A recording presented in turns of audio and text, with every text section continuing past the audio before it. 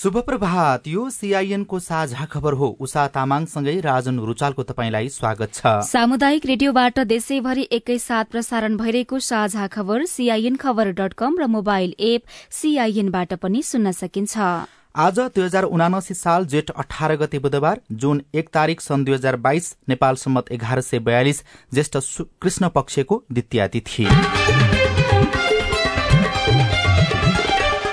चौथो वर्ष प्रवेशको अवसरमा सिन्धुपाल्चोक स्थित रेडियो जुगललाई उत्तरोत्तर प्रगतिको शुभकामना व्यक्त गर्दै साझा खबरमा प्रमुख खबरका शीर्षकहरू।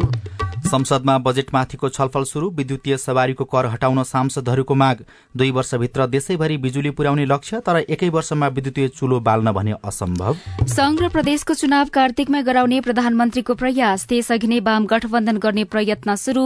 जिल्ला समन्वय समितिमा एमाले खुम्चिँदै। भूकम्पले भत्काएका 496 विद्यालय अझै बनेनन्। सिन्धुलीको घ्याङलेखमा टहरामा पढ्दै बालबालिका। यस वर्ष दृष्टिविहीनलाई समयमै पाठ्यपुस्तक। चिकित्सा शिक्षामा 3.5% शुल्क वृद्धि। 5वटा कर ऐन संशोधन गर्ने श्रीलंका सरकारको निर्णय। अस्ट्रेलियामा नयाँ मन्त्री परिषद विस्तार। युक्रेनमा युद्ध शुरू भएदेखि करिब 15,000 युद्ध अपराध भएको आशंका। र 19 वर्ष मुनिको महिला विश्वकप छनौटका लागि नेपालले पहिलो खेल कतारसँग खेल्ने। नेपालले स्कटल्याण्डमा खेल्ने 1 दिवसीय सिरिजका लागि खेल तालिका सार्वजनिक।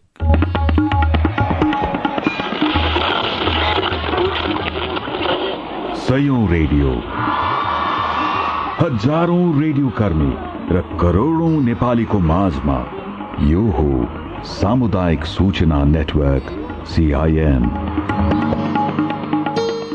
साझा खबरको सबैभन्दा शुरूमा संसदमा बजेटमाथिको छलफल शुरू बारेको प्रसंग।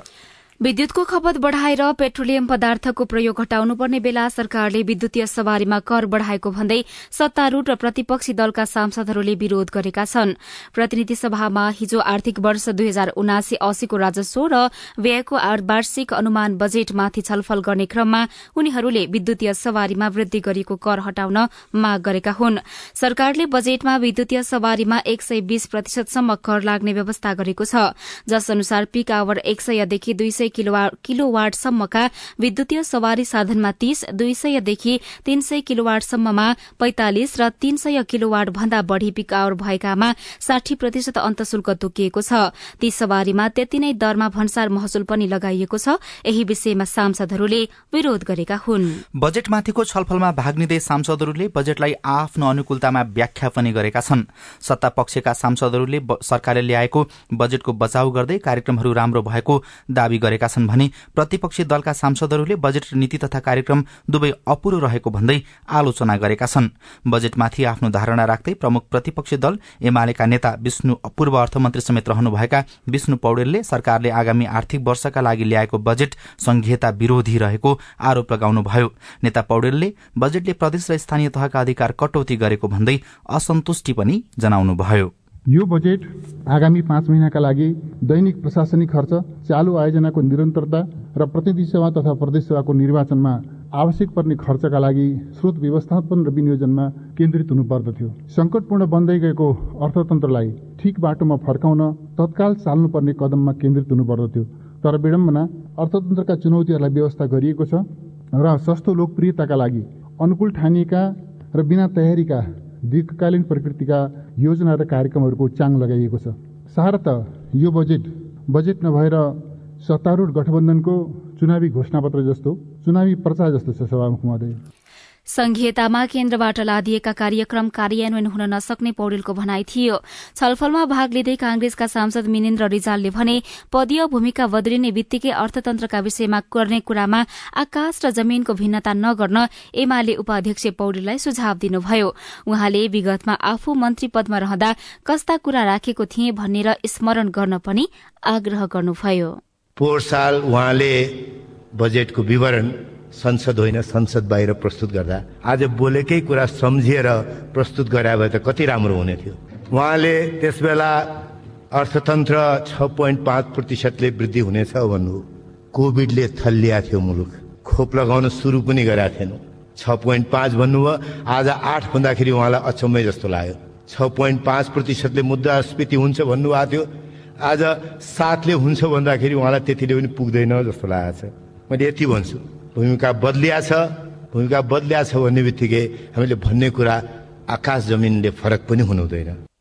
यस्तै पूर्व अर्थमन्त्री तथा माओवादी केन्द्रका सांसद वर्षमान पुनले कृषिको बजेटमा 32% वृद्धि हुनु उल्लेखनीय रहेको बताउनुभयो। आगामी आर्थिक वर्षको बजेटमाथि सामान्य छलफलमा सहभागी हुँदै पुनले कृषिमा गरिएको बजेट वृद्धिलाई क्रान्तिकारी छलाङको संज्ञा दिनुभयो। वर्षैभरि काम गर्ने तर खान पनि नपुग्ने अवस्थालाई अन्त्य गर्नको लागि कृषि क्षेत्रको आधुनिकीकरणको कार्यक्रम यहाँ आएको छ। कृषि क्षेत्रलाई वैज्ञानिकीकरण गर्ने कुरा आएको छ। कृषि क्षेत्रको उत्पादन वृद्धि गर्ने कुरा आएको छ। कृषि क्षेत्रको उत्पादकत्व वृद्धि गर्ने र व्यवसायीकरण गर्दै त्यसको जिम्मा, त्यसको चाहिँ नेतृत्व दिशानिर्देश गर्ने जिम्मा सङ्घ, प्रदेश र स्थानीय तहले जिम्मा लिने कुरो गरेको छ र त्यो आफैमा एउटा नयाँ विषय आएको छ र संरचनागत परिवर्तनको दिशा पकडेको छ। यसले कृषिमा 32% को अहिलेको बजेटको वृद्धि भएको छ। यो आफैमा एउटा क्रान्तिकारी छलाङ नै हो। यस अर्थमा अर्थमन्त्रीज्यू र सरकारलाई विशेष धन्यवाद दिन चाहन्छु। वर्षभरि खेतमा काम गर्नुपर्ने तर खान नपुग्ने अवस्थाको अन्त्य गर्नका लागि कृषि क्षेत्रको आधुनिकीकरणको कार्यक्रम ल्याइएको उहाँको भनाइ थियो। यस्तै राष्ट्रिय सभामा पनि आगामी आर्थिक वर्षको बजेटमाथि छलफल भएको छ। राष्ट्रिय सभा सदस्य रमेशचन्द्र रायमाझीले बजेटले कर्णाली प्रदेशलाई छोएर ल्याइएको भन्दै बजेट सन्तोषजनक रहेको बताउनुभयो। उहाँले विपक्षी दलहरूले बजेट राम्रो हुँदाहुँदै पनि विरोध गर्ने प्रक्रिया पूरा गरेको धारणा राख्नुभयो। त्यस्तै राष्ट्रिय सभा सदस्य खिमलाल भट्टराईले सरकारले देश विकासका लागि नभई घोषणाका लागि मात्रै बजेट ल्याएको आरोप लगाउनुभयो। त्यस्तै राष्ट्रिय सभा सदस्य उर्मिला अर्यालले सरकारले ल्याएको बजेट कार्यान्वयन गर्न संघ र प्रदेश पालिकाहरूको कार्यक्रम कार्यान्वयन समन्वय संयन्त्र बनाई तीनै तहको एउटै दिशानिर्देशमा सञ्चालन गर्नुपर्ने बताउनुभयो। मुलुकभर सामुदायिक विद्यालयमा पाठ्यपुस्तक अभाव भइरहेका बेला दृष्टिविहीन विद्यार्थीका हातमा भने पाठ्यपुस्तक पुगिसकेको छ। विगतमा भने ब्रेल पाठ्यपुस्तकको अभावमा दृष्टिविहीनको पढ़ाई अवरूद्ध हुने गरेको थियो। शैक्षिक सत्र शुरू भएको लामो समयसम्म पनि पुस्तक नपाउँदा सरकारको निकै आलोचना हुने गरेको थियो। तर यसपटक भने अधिकांश विद्यालयमा ब्रेल पुस्तक पुगिसकेको छ। शिक्षा तथा मानव स्रोत विकास केन्द्रले यसपटक नेपाल नेत्रहीन संघलाई पुस्तक छपाईको जिम्मा दिएको थियो। संघका अनुसार मुलुकभरका 83 वटा विद्यालय 1 देखि 10 कक्षासम्म दृष्टिविहीन विद्यार्थीहरू पढ्छन्। ब्रेल पाठ्यपुस्तक छपाई सामान्य पाठ्यपुस्तक भन्दा फरक हुन्छ। संघका ब्रेल शाखा प्रमुख निरकुमार मगरका अनुसार यस वर्ष मुलुकभरका लागि 960 सेट पुस्तक छपाई गरिएको छ। समयमै आफूहरूलाई जिम्मेवारी दिएका कारण पुस्तक छपाई सहज भएको मगरले बताउनुभयो। 7 वर्ष अघिको भूकम्पले भत्काएका 7583 विद्यालय मध्ये अझै 496 वटा विद्यालयको भवन पुनर्निर्माणको काम बाँकी छ। ठेकेदारको ढिला सुस्तीका कारण त्यस्ता विद्यालय भवन तोकिएको समयमा बन्न सकेनन्। सिन्धुलीको घ्याङलेक गाउँपालिका 5 रामपुरमा रहेको नेत्रकाली माध्यमिक विद्यालयको भवन पनि त्यस्तै अवस्थामा छ, जसका कारण अहिले पनि अस्थायी टहरामा पठन पाठन भइरहेको छ। रिया श्रेष्ठ नेत्रकाली माध्यमिक विद्यालयमा कक्षा 10 मा पढ्नुहुन्छ। गर्मीको समयमा बाँस र जस्ताले बनेको टहरामा पढ्न निकै मुस्किल पर्छ। झन हावाहुरी चल्दा विद्यार्थीहरू डरे डरमा बस्छन्। हामीलाई यस टिएलसीमा पढेर बस्दाखेरि एकदमै असजिलो भइरहेको छ। यसरी रोड छेउमै भएका कारणले गर्दा गाडीहरूको आवाजले पनि पठन पाठन क्रियाकलापमा एकदम असजिलो भइरहेको छ। पानी पर्दाखेरि पनि पानीहरू भित्र टिएलसीबाट भित्र छिरेको कारणले गर्दा किताबहरू भिज्ने समस्याहरू भोग्नु परिरहेको छ। हावाहुरी आउँदाखेरि त्यो जस्ताहरू नै भत्किएर लाग्न सक्ने समस्या परेको छ। उहाँलाई मात्रै होइन, कक्षा 6 मा पढ्ने अनिश कर्मचारीलाई पनि हावाहुरी चल्दा टहराको जस्ता उडाएर आफैलाई लाग्ला कि भन्ने डर लाग्छ। पानी पर्दा आफू जोगिन मात्रै होइन, किताब जोगाउन पनि मुस्किल पर्ने अनिश सुनाउनुहुन्छ। हावाहरू आउँदा टिएलसीको जस्ता खसेर लाग्ला भन्ने डर लागेको छ। पानी आफू जोगिन र आफ्नो किताब जोगाउनको लागि सजिलो भइरहेको छ। भूकम्पले पुराना विद्यालय भवन भत्किएपछि अहिले एसियाली विकास बैंक एडीबी र नेपाल सरकारको करिब 9 करोड़ लागतमा 23 कोठा भएका 3 वटा भवन निर्माण हुँदैछ। 18 महिनामा निर्माण सक्ने गरी जिम्मा लिएको खाने निर्माण सेवाले 3 वर्ष बित्न लाग्दा पनि काम सकेको छैन।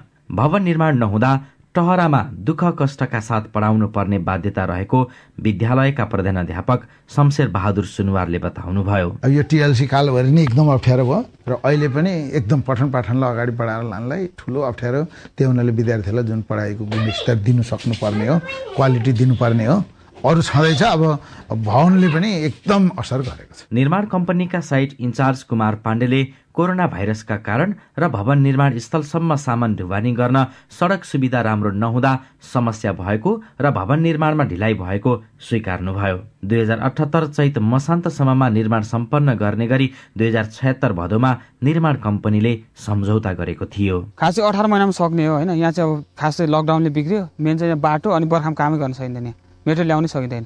अब त्यो असार 15 सम्ममा चाहिँ हेरौँ। विद्यालयमा खानेपानीको पनि समस्या रहेको छ। ठेक्का सम्झौता गरेर विभिन्न बाहनामा निर्माण कार्य सुस्त गर्ने निर्माण कम्पनीलाई शिक्षक, विद्यालय व्यवस्थापन समितिका पदाधिकारी, स्थानीय अभिभावक र जनप्रतिनिधिहरूले झकझक्याउन आवश्यक देखिन्छ।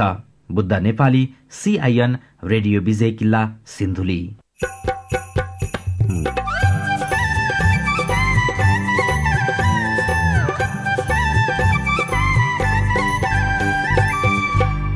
सामुदायिक सूचना नेटवर्क CIN मार्फत देशभरि प्रसारण भइरहेको साझा खबरमा 1 वर्षभित्र हरेक घरमा विद्युतीय चुलो पुर्याउन सम्भव छ।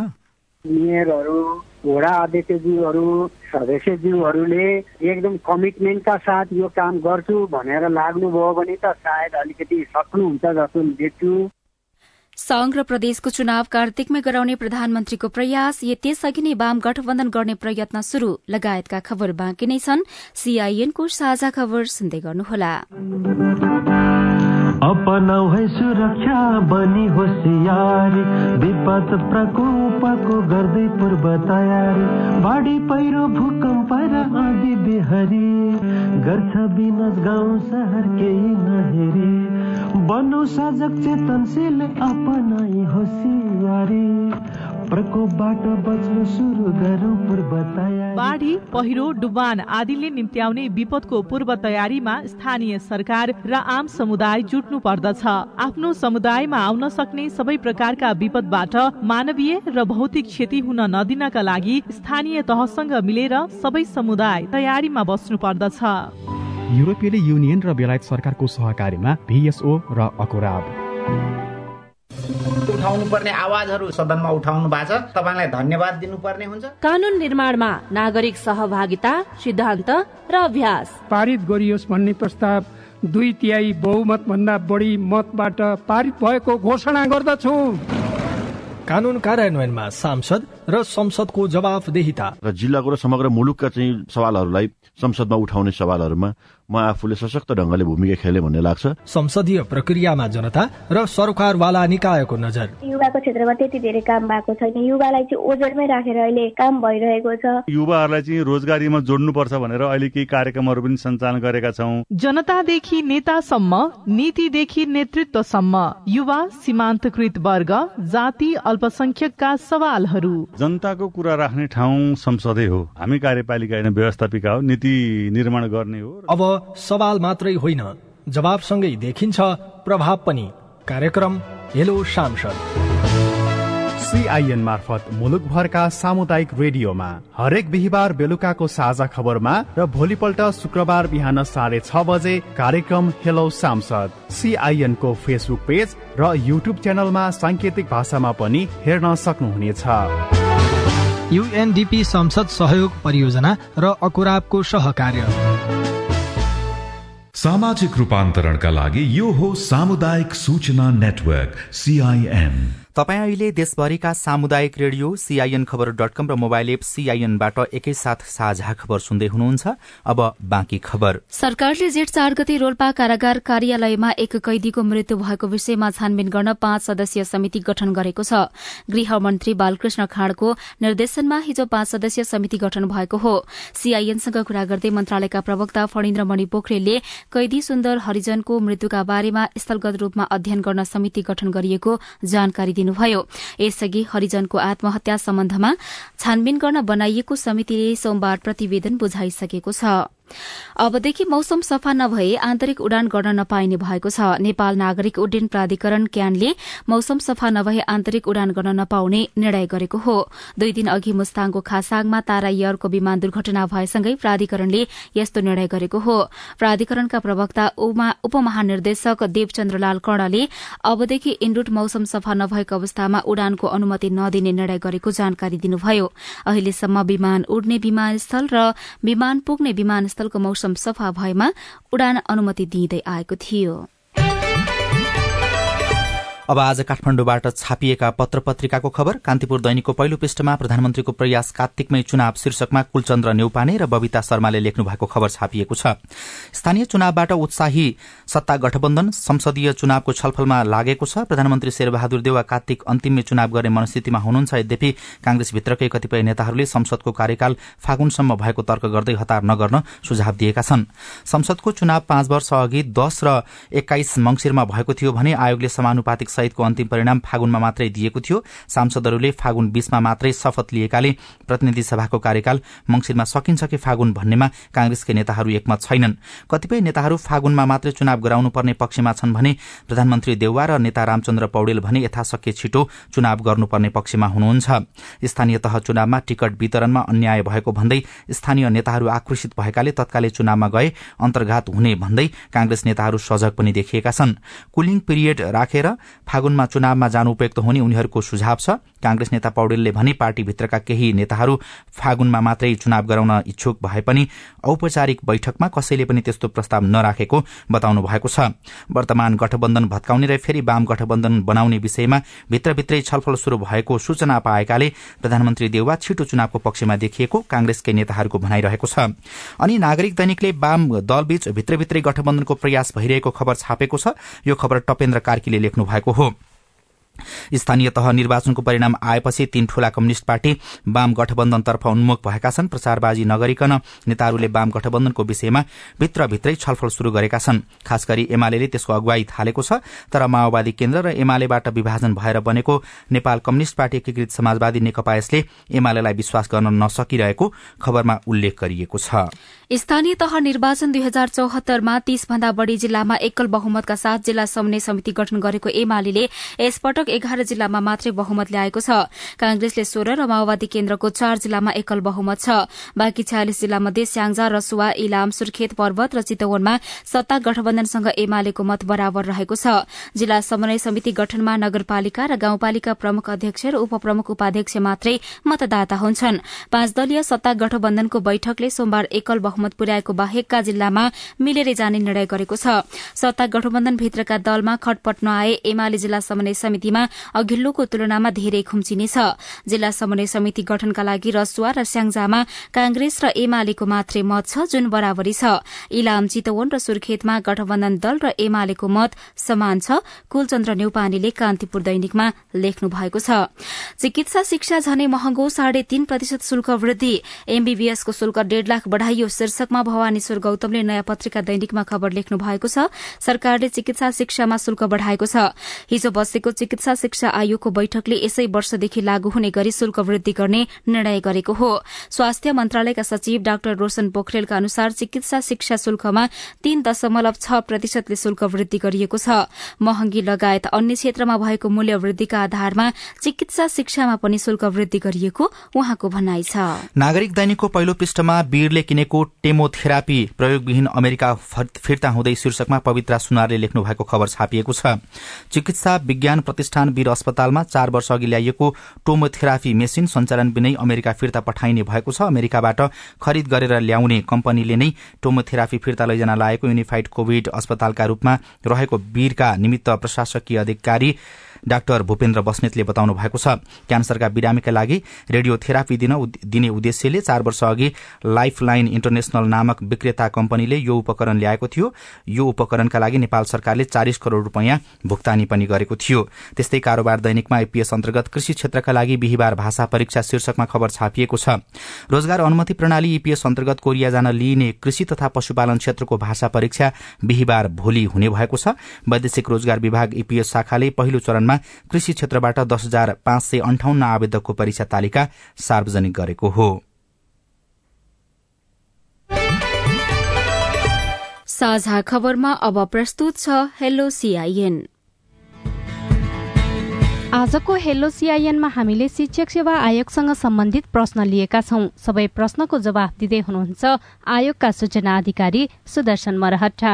पुष्पली 7 बैतडीबाट बहादुर सिंह रोतोकी बोल्दैछु। शिक्षक सेवा आयोगद्वारा निकालिएको पाठ्यक्रम अनुसार नियमावली तहमा गणित र विज्ञान विषयमा पनि अहिलेसम्म चाहिँ बजारमा कहीँ कतै पनि त्यो किताब पाउन सकिरहेका छैनौँ भने हामीले कसरी तयारी गर्ने? शिक्षक सेवा आयोगले जुन पाठ्यक्रम तयार गरेको छ त्यो पाठ्यक्रम चाहिँ तपाईँले पढेका चाहिँ विषयवस्तुहरू जुन आइएडमा या माध्यमिक शिक्षा उत्तीर्ण परीक्षा या चाहिँ स्नातकमा पढेका विषयवस्तुहरूलाई नै समेटेको छ र शिक्षा सम्बन्धी अन्य विषयहरू जो चाहिँ नेपालका संविधान ऐन कानुनहरू संविधानै पढ्नुपर्छ।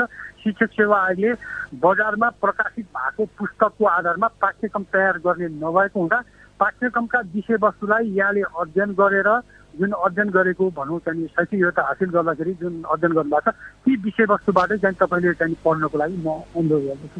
मेरो नाम रमेश बुढाथोकी हो। म रामेछाप जिल्ला वडा नम्बर 8बाट बोल्दैछु। यो शिक्षक सेवा आयोगको माविको रिजल्ट कहिलेसम्म आउँछ होला? अन्यल धेरै हुने भयो। लोकसेवा आयोगको रिजल्ट 15 दिनभित्रै आउँछ। शिक्षक सेवा आयोगले किन यति ढिलो गर्यो होला? शिक्षक सेवा आयोगबाट लिएका सम्पूर्ण परीक्षाको जुन कि बढुवा बाहेक अरू सबैको नतिजा प्रकाशन भइसकेको छ। नमस्कार, मेरो नाम मनिष ताम्राका डडेलधुराबाट। यो मेरो म्याडमको एसएलसी इन्टरको सर्टिफिकेटमा देवा विक छ र नागरिकतामा देवा कुमारी विक छ। अहिले हामी अध्यापन अनुमति पत्रको फर्म भर्दैछौँ। यसमा केही फरक पर्छ कि पर्दैन जानकारी पाऊँ हजुर। तपाईँको चाहिँ नागरिकता र त्यो विवाह गरेपछि महिला मान्छेको चाहिँ थर चाहिँ चेन्ज हुन्छ। त्यसले गर्दाखेरि तपाईँको चाहिँ सुरुको थरलाई चाहिँ त्यति दिँदैन। तपाईँको शैक्षिक योग्यता या नागरिकतामा जुन छ त्यो लेख्नुभयो भने तपाईँलाई चाहिँ कुनै समस्या हुँदैन। तपाईँ जुनसुकै बेला हाम्रो टेलिफोन नम्बर 01526066 मा फोन गरेर आफ्नो प्रश्न, जिज्ञासा, गुनासा र समस्या रेकर्ड गर्न सक्नुहुनेछ। साझा खबरमा अब विदेशको खबर। श्रीलंका सरकारले सरकारी राजस्वलाई सन् 2019 को स्तरमा पुर्याउनका लागि करको दर बढ़ाउन 5 वटा कर ऐन संशोधन गर्ने निर्णय गरेको छ। करको दर वृद्धिमा मूल्य अभिवृद्धि करहरू लगायत समावेश हुने अपेक्षा गरिएको छ। आन्तरिक राजस्व ऐन, मूल्य अभिवृद्धि कर ऐन, दूरसञ्चार लेबी ऐन, सट्टेबाजी र गेमिङ लेबी ऐन जस्ता ऐनमा संशोधन गर्ने सरकारको निर्णय रहेको छ। यसअघि यस्ता ऐनका कारण सरकारी राजस्व लगभग 25% घटेको मन्त्री परिषदका प्रवक्ता बन्दुला गुणवर्धनाले बताउनुभयो। मन्त्री परिषदले सरकारको राजस्व बढ़ाउने उद्देश्यले ऐनहरूलाई परिमार्जन गर्न आवश्यक विधेयक तयार गर्ने प्रस्ताव स्वीकृत गरेको उहाँको भनाइ छ। युक्रेनमा युद्ध शुरू भएदेखि करिब 15,000 युद्ध अपराध भएको आशंका गरिएको छ। हालै सार्वजनिक प्रतिवेदन अनुसार दैनिक 200 देखि 300 भन्दा बढ़ी युद्ध अपराध भएको अनुमान गरिएको छ। युद्ध अपराधमा संलग्न भएको यकिन भएका मध्ये 80 जनामाथि मुद्दा चलाउन थालिएको अन्तर्राष्ट्रिय संचार माध्यमले जनाएका छन्। र अस्ट्रेलियामा नयाँ मन्त्री परिषद विस्तार गरिएको छ। नवनिर्वाचित प्रधानमन्त्री एन्थोनी अल्बानीले नयाँ मन्त्री परिषद विस्तार गर्नुभएको हो। लेबर पार्टीको नेतृत्वमा गठन भएको मन्त्री परिषदमा 30 जना मन्त्री भएका छन्। तीमध्ये 13 जना महिला रहेका छन्। साझा खबरमा अब खेल खबर। आईसीसी 19 वर्ष मुनिको महिला विश्वकप छनौटको पहिलो खेल नेपालले कतारसँग खेल्दैछ। पहिलो खेल कतारसँग खेल्ने नेपालले दोस्रो खेल जेठ 21 गते यूएई विरूद्ध खेल्नेछ। प्रतियोगितामा नेपाल शीर्ष स्थानमा रहन सके आगामी वर्ष दक्षिण अफ्रिकामा हुने T20 19 वर्ष मुनिको महिला विश्वकप खेल्न पाउनेछ। पर्सीबाट मलेसियामा शुरू हुने छनौट खेलका लागि 14 सदस्यीय नेपाली क्रिकेट टोली हिजो मलेसिया प्रस्थान गरिसकेको छ। पहिलो पटक हुन लागेको 19 वर्ष मुनिको महिला विश्वकपमा नेपाल प्रतियोगिताको प्रमुख दावेदार टोली हो। र आईसीसी पुरूष क्रिकेट विश्वकप लीग 2 अन्तर्गत नेपालले स्कटल्याण्डमा खेल्ने त्रिकोणात्मक एक दिवसीय सिरिजको खेल तालिका सार्वजनिक भएको छ। अन्तर्राष्ट्रिय क्रिकेट परिषद आईसीसीले नेपाल, स्कटल्याण्ड र नामिबिया बीच हुने सिरिजको खेल तालिका सार्वजनिक गरेको हो। सिरिज आगामी जुलाईमा हुनेछ। 2 वर्षमा देशभरि विद्युत पुर्याउने लक्ष्य लिएको सरकारले 1 वर्षमै विद्युतीय चुलो चाहिँ कसरी पुर्याउला? रेडियो रिपोर्ट, अरू खबर र कार्टुन पनि बाँकी नै छ। सीआईएन को साझा खबर सुन्दै गर्नुहोला। हे कोरोनाको नयाँ नयाँ प्रजातिको डर, हात धोए मास्क लाए जान्छ पर पर, एक अर्काको दूरी पनि परै भएको जाति। गीतमा भने झै कोरोना संक्रमण दर घटे पनि जोखिम भने कायमै छ। अझै पनि नयाँ नयाँ प्रजातिका भाइरसहरू आउन सक्छन्। खोप्लाएसी कोरोनालाई जितिन्छ रे साथी। कोरोना विरुद्धको सबै मात्रा खोप अनिवार्य लगाउनु पर्दछ। कसैको खोप छुटेको छ भने वडा कार्यालय वा नजिकको स्वास्थ्य केन्द्रमा सम्पर्क राख्नु पर्दछ। एक अर्का बीचको दूरी कायम गर्ने, मास्क लगाउने र साबुन पानीले मिची हात धुने कार्यलाई सधैँ कायम गर्न सकेमा कोरोना मात्रै होइन अन्य धेरै रोगहरूबाट बच्न सकिन्छ। स्वस्थ जीवन शैलीको भरमा बाँच्छौं हामी कोरोनाका। UN वुमनको सहयोगमा ल्याक र अकुराब। Dish Home FiberNet presents for the first time in Nepal. Get ready to get your mind blown with 4 times faster than 5G. We are introducing Wi-Fi 6, the only technology with artificial intelligence in Nepal. Mega 5. Get Khushi ko upgrade with Wi-Fi 6 routers and mesh nodes. Mega 5. Khushi ko upgrade. Dish Home FiberNet. सामाजिक रूपान्तरणका लागि यो हो सामुदायिक सूचना network CIN। साझा खबरमा अब बजेट र विद्युतीय चुलोको प्रसंग। गत आर्थिक वर्षमा 4,77,752 मेट्रिक टन खाना पकाउने एलपी ग्यास आयात भएको थियो।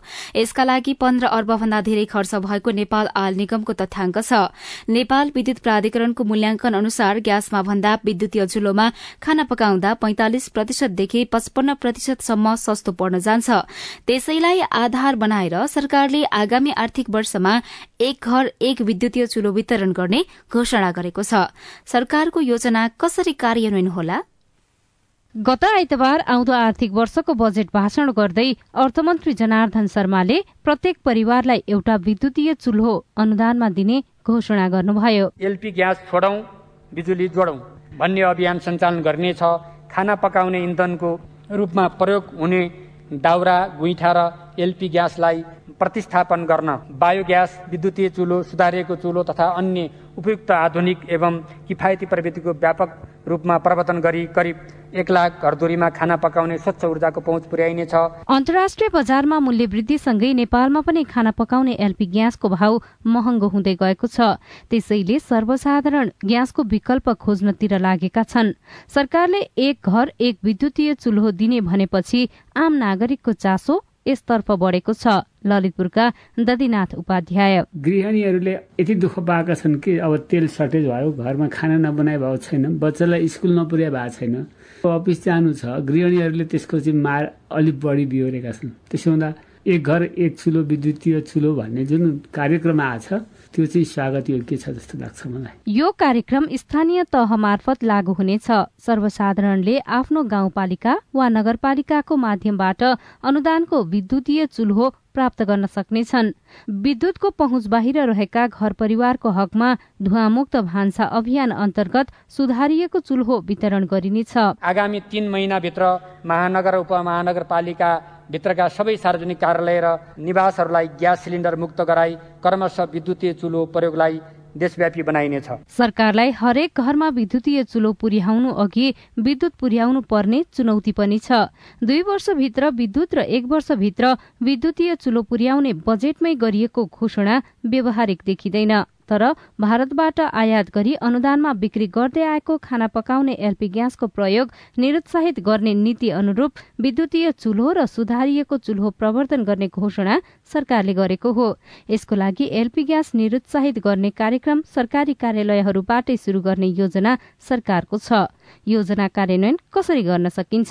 पूर्व ऊर्जा सचिव हरिराम कोइराला। भर्खरै निर्वाचित हुनुभएका मेयरहरू, वडा अध्यक्षज्यूहरू, सदस्यज्यूहरूले एकदम कमिटमेन्टका साथ यो काम गर्छु भनेर लाग्नुभयो भने त सायद अलिकति सक्नुहुन्छ जस्तो देख्छु। खाना पकाउने ग्यास महँगिँदै जाँदा यसको विकल्प खोज्नुपर्ने आवाज उठिरहेको छ। ग्यासको विकल्पमा विद्युतीय चुल्हो र सुधारिएको चुल्हो प्रयोग गर्ने योजना राम्रो भए पनि कार्यान्वयनको पाटो भने चुनौतीपूर्ण रहेको सरकारवालाहरू बताउँछन्। सजना तिमल सिन्हा, CIN काठमाडौँ।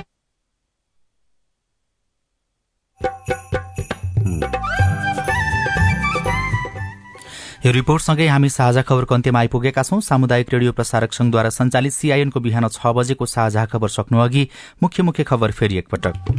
संसदमा बजेटमाथिको छलफल शुरू। विद्युतीय सवारीको कर हटाउन सांसदहरूको माग। 2 वर्षभित्र देशैभरि बिजुली पुर्याउने लक्ष्य। 1 वर्षमा विद्युतीय चुल्हो बाल्न असम्भव। संघ र प्रदेशको चुनाव कार्तिकमै गराउने प्रधानमन्त्रीको प्रयास। त्यसअघि नै वाम गठबन्धन गर्ने प्रयत्न पनि शुरू। जिल्ला समन्वय समितिमा एमाले खुम्चिँदै। भूकम्पले भत्काएका 496 विद्यालय अझै बनेनन्। सिन्धुलीको घ्याङलेखमा टहरामा पढ्दै बालबालिका। यस वर्ष दृष्टिविहीनलाई समयमै पाठ्यपुस्तक। चिकित्सा शिक्षामा 3.5% शुल्क वृद्धि। 5वटा कर ऐन संशोधन गर्ने श्रीलंका सरकारको निर्णय। अस्ट्रेलियामा नयाँ मन्त्री परिषद विस्तार।